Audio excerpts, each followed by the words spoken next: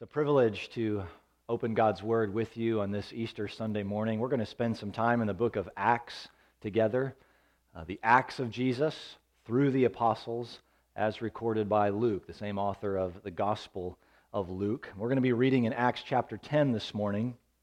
Now, this may sound a little strange, but really none of us would be tuning in for worship, gathered together for worship, if not for Acts chapter 10. I know there are a lot of factors that contribute to us being together in God's sovereign plan. But in Acts 10, the Apostle Peter, who is one of the first few entrusted with the gospel message, learns a very important lesson. He begins to understand that the gospel is not just for Jews. That someone doesn't have to become a Jew through circumcision or through some other rituals in order to hear and believe this message, and consequently to receive the forgiveness and power that accompanies this message. And in chapter 10, the Lord prepares Peter to preach, and he prepares Cornelius, the house of this Gentile God-fearer, to receive this good news. And so we're going to pick up in verse 33 of Acts 10, where Cornelius is finishing explaining to Peter why he has brought him to his house. Peter was in Joppa at the time, which is a town right along the Mediterranean Sea, and Cornelius is in Caesarea, which is also right on the water, about 34 miles north.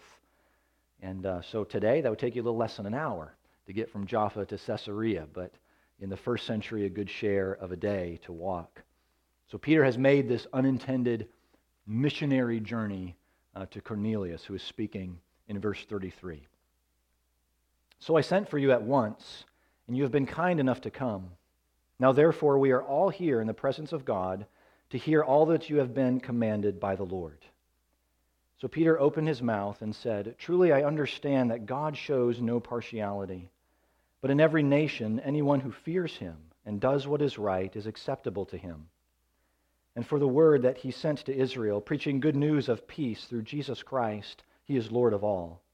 You yourselves know what happened throughout all Judea, beginning from Galilee after the baptism that John proclaimed, how God anointed Jesus of Nazareth with the Holy Spirit and with power.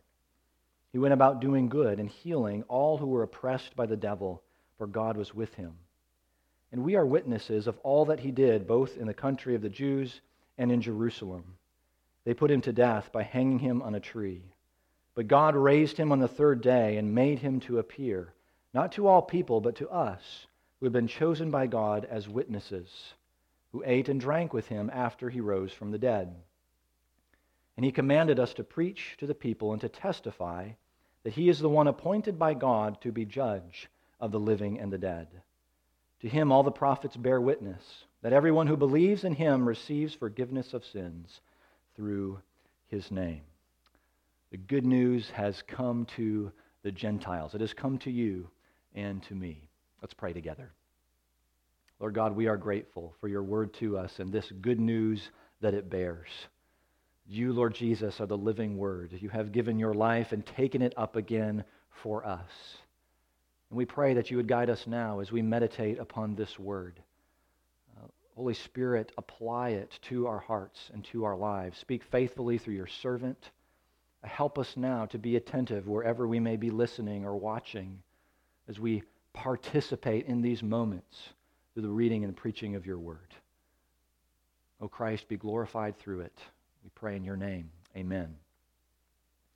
Well, I learned over this last week that many churches were considering having an outdoor service, a drive-in service of some sort. And I'm very grateful for that so many of our brothers and sisters see the importance, wanting to come together and be near each other in worship. So as Heath and I were talking and preparing for this service, and I'm reading this passage and thinking about it, it actually led me to confess where I was carrying some pride, maybe some partiality in the recesses of my own heart. See, there will probably be folks gathered, maybe not on this morning with the rain, but folks gathered kitty corner to us, to our property at Rock City Harvest Church. And when their PA system is blaring, we can hear it pretty easily over here. And so we adjusted the time for our service for that earlier. And we want to be faithful to God's Word as a church. We are pursuing the purity and the purpose of the church. We do what we do in worship for a reason. But what can start to happen? You probably know what I needed to confess. Well, maybe God will pay a little more attention to what's happening in this parking lot than in that parking lot. Maybe, I'm the kind of person, we're the kind of people that God would pay a little more attention to, right? We pray for His presence, we pray for His mercy, and yet deep down we kind of expect it. We can slip into this trap of favoritism, thinking that God is more predisposed toward us and toward our ways. We're a Reformed church after all. Why would you need to drive anyplace else? The Lord had to check that attitude in me this last week, and He used the experience and preparation of Peter to do that. Wherever there are people, not just certain types of people, or certain classes of people, or people with certain experiences, wherever there are people, the gospel can be received. The gospel is proclaimed. And so these verses give us a pretty straightforward gospel presentation, but they tell us what the Apostle Peter considered essential to that gospel message. And if these are important elements to Peter in sharing the gospel with a Gentile audience, then they're important elements for us to consider and give special attention to. So we see in his experience, both Peter and Cornelius, a gospel preparation and gospel proclamation. The Lord is preparing Peter, a devout Jew, and this Gentile audience for the gospel message. Both Cornelius and Peter have received a vision. This is earlier in the chapter. Cornelius receives a vision from the Lord to send men and collect Peter and bring him back to his house. Peter receives a vision, the same vision 3 times to really bring home the point to him, where he sees all these different kinds of animals laid out before him, animals that he would normally have nothing to do with. You'd never find these on Peter's dinner plate. But God says to him, Peter, kill and eat. I determine what is clean, and these are acceptable to me. You may have never considered these, but I consider them highly. That is the message to Peter. And while he is sort of scratching his head, wondering if Simon the Tanner may have switched out his drinks or something, that's when the men of Cornelius appear at the house. And the Spirit tells Peter, go with these men. And he doesn't know why exactly yet, but he has that time to think about it on this journey. In the meantime, Cornelius is preparing his own house. And we have examples of the Lord appearing to seemingly random people in the Bible. Cornelius is not just a random person. He's a military officer, so we know that he has some authority and responsibility for other people. But more importantly, he's a God-fearer. He's not a Jew, but he prays to the God of the Jews. He gives money to the work of the synagogue. He's highly respected by the Jewish people. So God sees Cornelius and is preparing him and his family for what is to come. And just think, what a welcome for Peter. What an incredible welcome for any teacher, preacher, evangelist. The room is full of folks who really want to hear what he has to say. They have come just expecting to hear this word from the Lord. They're anticipating this. The Lord has been working in them, prepping the soil of their hearts to hear this message. And so when Peter sees this and he hears what has happened, then he puts the pieces together. God has prepared this family, he's prepared him for this very moment. He shows no favorites. The gospel message is to be given to all those made in the image of God. Deuteronomy 10, the Lord reminds the people of Israel that he is their deliverer, that he's chosen them to make his name known. Not because they happen to be his favorites, but because he's gracious and merciful. Here's what it says in Deuteronomy 10. For the Lord your God is God of gods and Lord of lords, the great, the mighty, and the awesome God, who is not partial and takes no bribe. He executes justice for the fatherless and the widow, and loves the sojourner, giving him food and clothing. Love the sojourner, therefore, for you were sojourners in the land of Egypt. God's intention has always been to extend his love and to extend his grace to all peoples, to the world over. He is Lord of all, as Peter highlights in verse 36. And those that Peter would previously have nothing to do with, now he is to have everything to do with, because Jesus is Lord of all. Church, this should really humble us in our witness.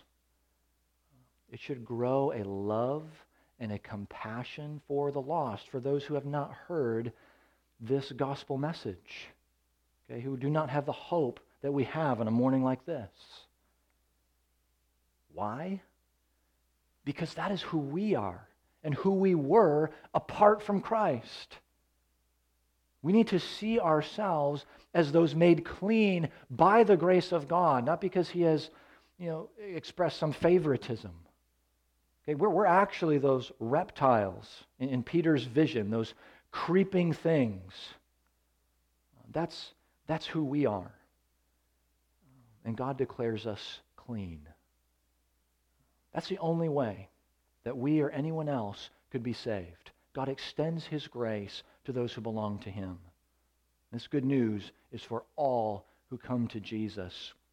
This pandemic may provide some unique opportunities for us to share this hope and the life we have in Christ with family members, with friends, those in our community. And the Lord he's working the soil here. He's preparing those that we may never expect to hear this message. So keep your eyes and ears open. I know it's hard to have those in-person conversations right now, but we're on the phone, we're on the computer. We can share God's grace. We can pray God's grace with those around us. We also see the real importance here of God's preparation and preparing ourselves to hear a word from him. Are we taking the initiative and actually wanting to hear God's word to us? I mean, things really start to happen as God prepares both the messenger and those receiving the message. We're all here in the presence of God, Cornelius said, almost like the military commander that he is. All present and accounted for, Peter, to hear what you have to say. Take some preparation, willingness, maybe even to tune in, to participate in worship on a morning like this, to gather together. Do we come expectant with hearts prepared to hear and respond to God's word? I'm praying that though we are unable to gather for worship in small groups, in our community groups, gathering together on a Sunday morning, that our desire for that time will continue to grow. That we will see our need and just long to be together again. The very opposite could happen. It could. Well, we haven't been to church in weeks, and I'm feeling really tired this weekend, and I'll just tune in online. Don't listen to that voice. But let's pray that the Lord would guard our hearts against this consumer mode and turn worship into more of a spectator sport. Let's pray for a renewed desire to gather and be present under the authority of God's word, to grow as worshipers and not just spectators of worship.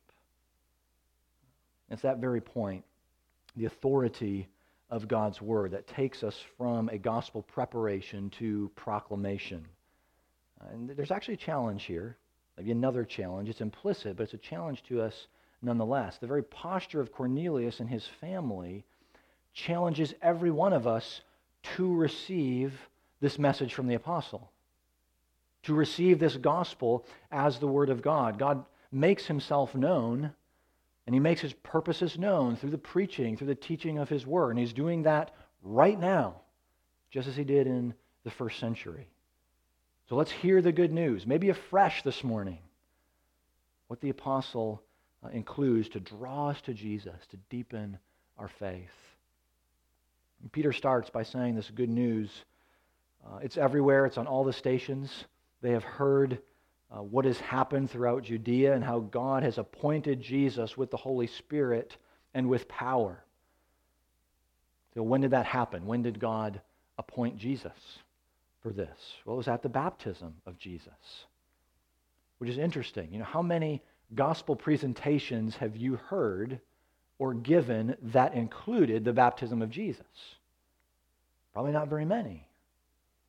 And yet it's the place where all four of the Gospels start. They have a lot more in common than just that, but it's the first event that they all share. And we're used to hearing about the baptism of Jesus as this is how Jesus identifies with us, how he identifies with his people. He can identify with our human condition that needs washing, even though Jesus was sinless and did not need the washing away of sin, which is certainly true, but more to Peter's point is the approval of Jesus by God the Father. Here Jesus is visibly and divinely appointed by the Father. He's not on his own in this. He was approved by the triune God. And then verse 38, he continues with his public ministry. Jesus is bringing the kingdom of God to bear in this broken world. Now the blind see, the deaf hear, the lame walk, those possessed by demons are freed. Jesus is showing his great power over Satan. He's infinitely more powerful than the evil one who is out to destroy in this cosmic battle that is ongoing. He shows that he is Lord and there is no other. And the apostle mentions these miracles of Jesus, the good deeds of Jesus, but he doesn't mention specifically the teaching of Jesus. We know that Jesus did a lot of teaching in the New Testament. He really explained about the kingdom of God and what it looks like to live as part of this kingdom or those who are not. So why doesn't Peter mention this? Seems like he left out quite a bit. And we don't know exactly, but again, let's consider this Gentile audience. Here's something to consider as to maybe why he left that out. The need to receive Jesus comes before receiving the teachings of Jesus. I think we could argue that someone, until someone knows and believes what Jesus has accomplished, they are really not ready to hear the instructions, even not capable of responding with grateful obedience. Something has to change before we are ready to listen and respond. We just finished another book as a family from the Mysterious Benedict Society. It's a story about Nicholas Benedict. He's a young boy who is an orphan, but he's also a genius. His narcolepsy can get in the way a little bit. If he gets really angry or fearful, he'll fall asleep just like that. But Nicholas can read a story and remember everything word for word in that book. He can read books really, really fast. And so he's extremely knowledgeable, and he can solve a problem. He's looked at it from every angle before any of the other characters even know that there's a problem. So he's always ahead of the game. But 9-year-old Nicholas is convinced that all adults are just predominantly self-centered. They look out for themselves, and they'll do what needs to be done in their own best interest. He's convinced of that. It's all he's ever known as an orphan. And so Nicholas, he runs away from the pain of the orphanage that he's in. He ends up on the train. And on the train, he meets Mr. Harrington. And Mr. Harrington is an adult unlike any other adult that Nicholas has met. Mr. Harrington sits down and he's genuinely interested in what Nicholas has to say. He wants to listen and he wants to help Nicholas, not because there is anything in it for him. He shows him this kindness, and that really just blows Nicholas's mind, and it blows his heart. Something was different. He'd always just relied on himself to solve a problem for his own interests. But something has changed. And so he tells Mr. Harrington, "Sir, I need to go back to the orphanage. knowing that he would be punished when he went back, but now he was going to go and solve problems to help other people, and not just for his own self-interests. Turning to Jesus, repenting and looking to Christ in faith comes first, and then a response to his love. And there's a clear danger if this doesn't happen. And you start to see that. And we could start to believe that being a good Christian just means that you're a really, really nice person. Or you're just doing good, just doing, what Jesus taught. Say, well, of course he or she is a good Christian. Look at and fill in that blank. And it can build these layers of self-righteousness. And so before we get to WWJD, what would Jesus do? We need to embrace WHJD. What has Jesus done? In union with Christ by faith, we can respond in obedience. So this shifts our boasting. It shifts all the glory to Christ where it rightfully belongs. Peter's next point in this gospel message is the death of Jesus and the cruelty of the crucifixion. That's something that's been on our minds this last week, certainly where we left on Friday evening. And earlier in the week, the U.S. Surgeon General was quoted as saying that this week, or this last week, could be the hardest and saddest week in most Americans' lives. And no doubt that has been true. It's been the case for many who have suffered from this illness or succumbed to this illness, family members who have had to watch from a distance. But no one has faced a more difficult week of hurt and sadness and pain than Jesus on the road to the cross.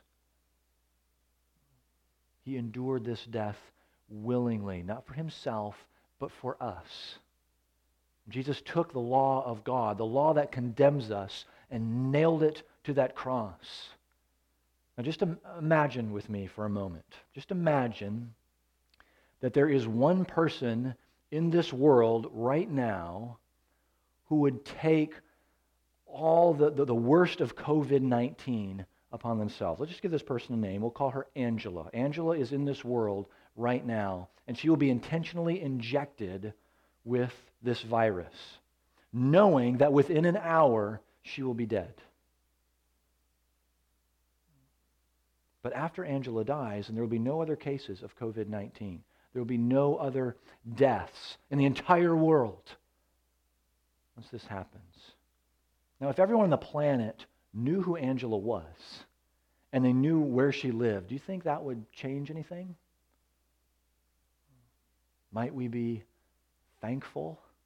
Might we respond with maybe even shedding a few tears of gratitude for what Angela was willing to do?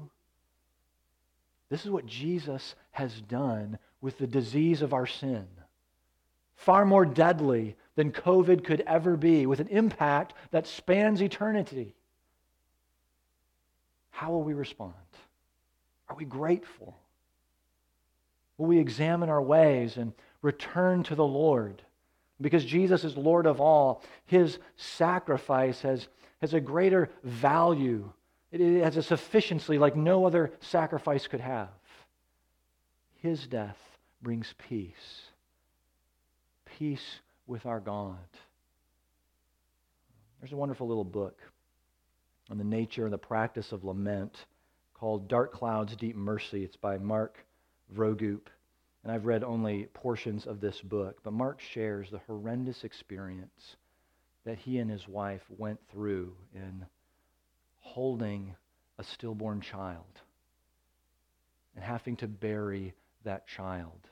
They had named this little girl Sylvia, a child that they had waited for and prayed for so long. And on Sylvia's grave marker, they have inscribed the words of Job 1:21, where it says, "Blessed be the name of the Lord." And Mark writes that he, as hard as it is to go back to that grave marker, he will go back and he will shout, "This is not over. This is not over. One day God will make this right." Jesus will make it right. And it's true. It's true because of what has happened on this morning so long ago. Peter can't leave this out. The tomb is empty. The resurrection of Jesus, it takes a central place in God's unfolding plan. He rose from the dead, appeared to the apostles. He ate and drank with them. Peter emphasizes that. This was not a hallucination. This was not some sort of wishful thinking or just this sentiment that Jesus, is alive in their hearts because they miss him so much. No, this was an actual resurrection of an actual real body. They sat in the upper room and they ate and drank with Jesus. I think it helps us understand why being together in worship is so important, why communing together is so important. I mean, we can worship privately, but we're learning, and we know that it's just not the same when we can gather and actually see each other or hear each other. I mean, it reinforces the realness of the body of Christ. It's not just by our experience. This is existential. In our very being, there is a disconnect, a fracture that no online environment could ever replace.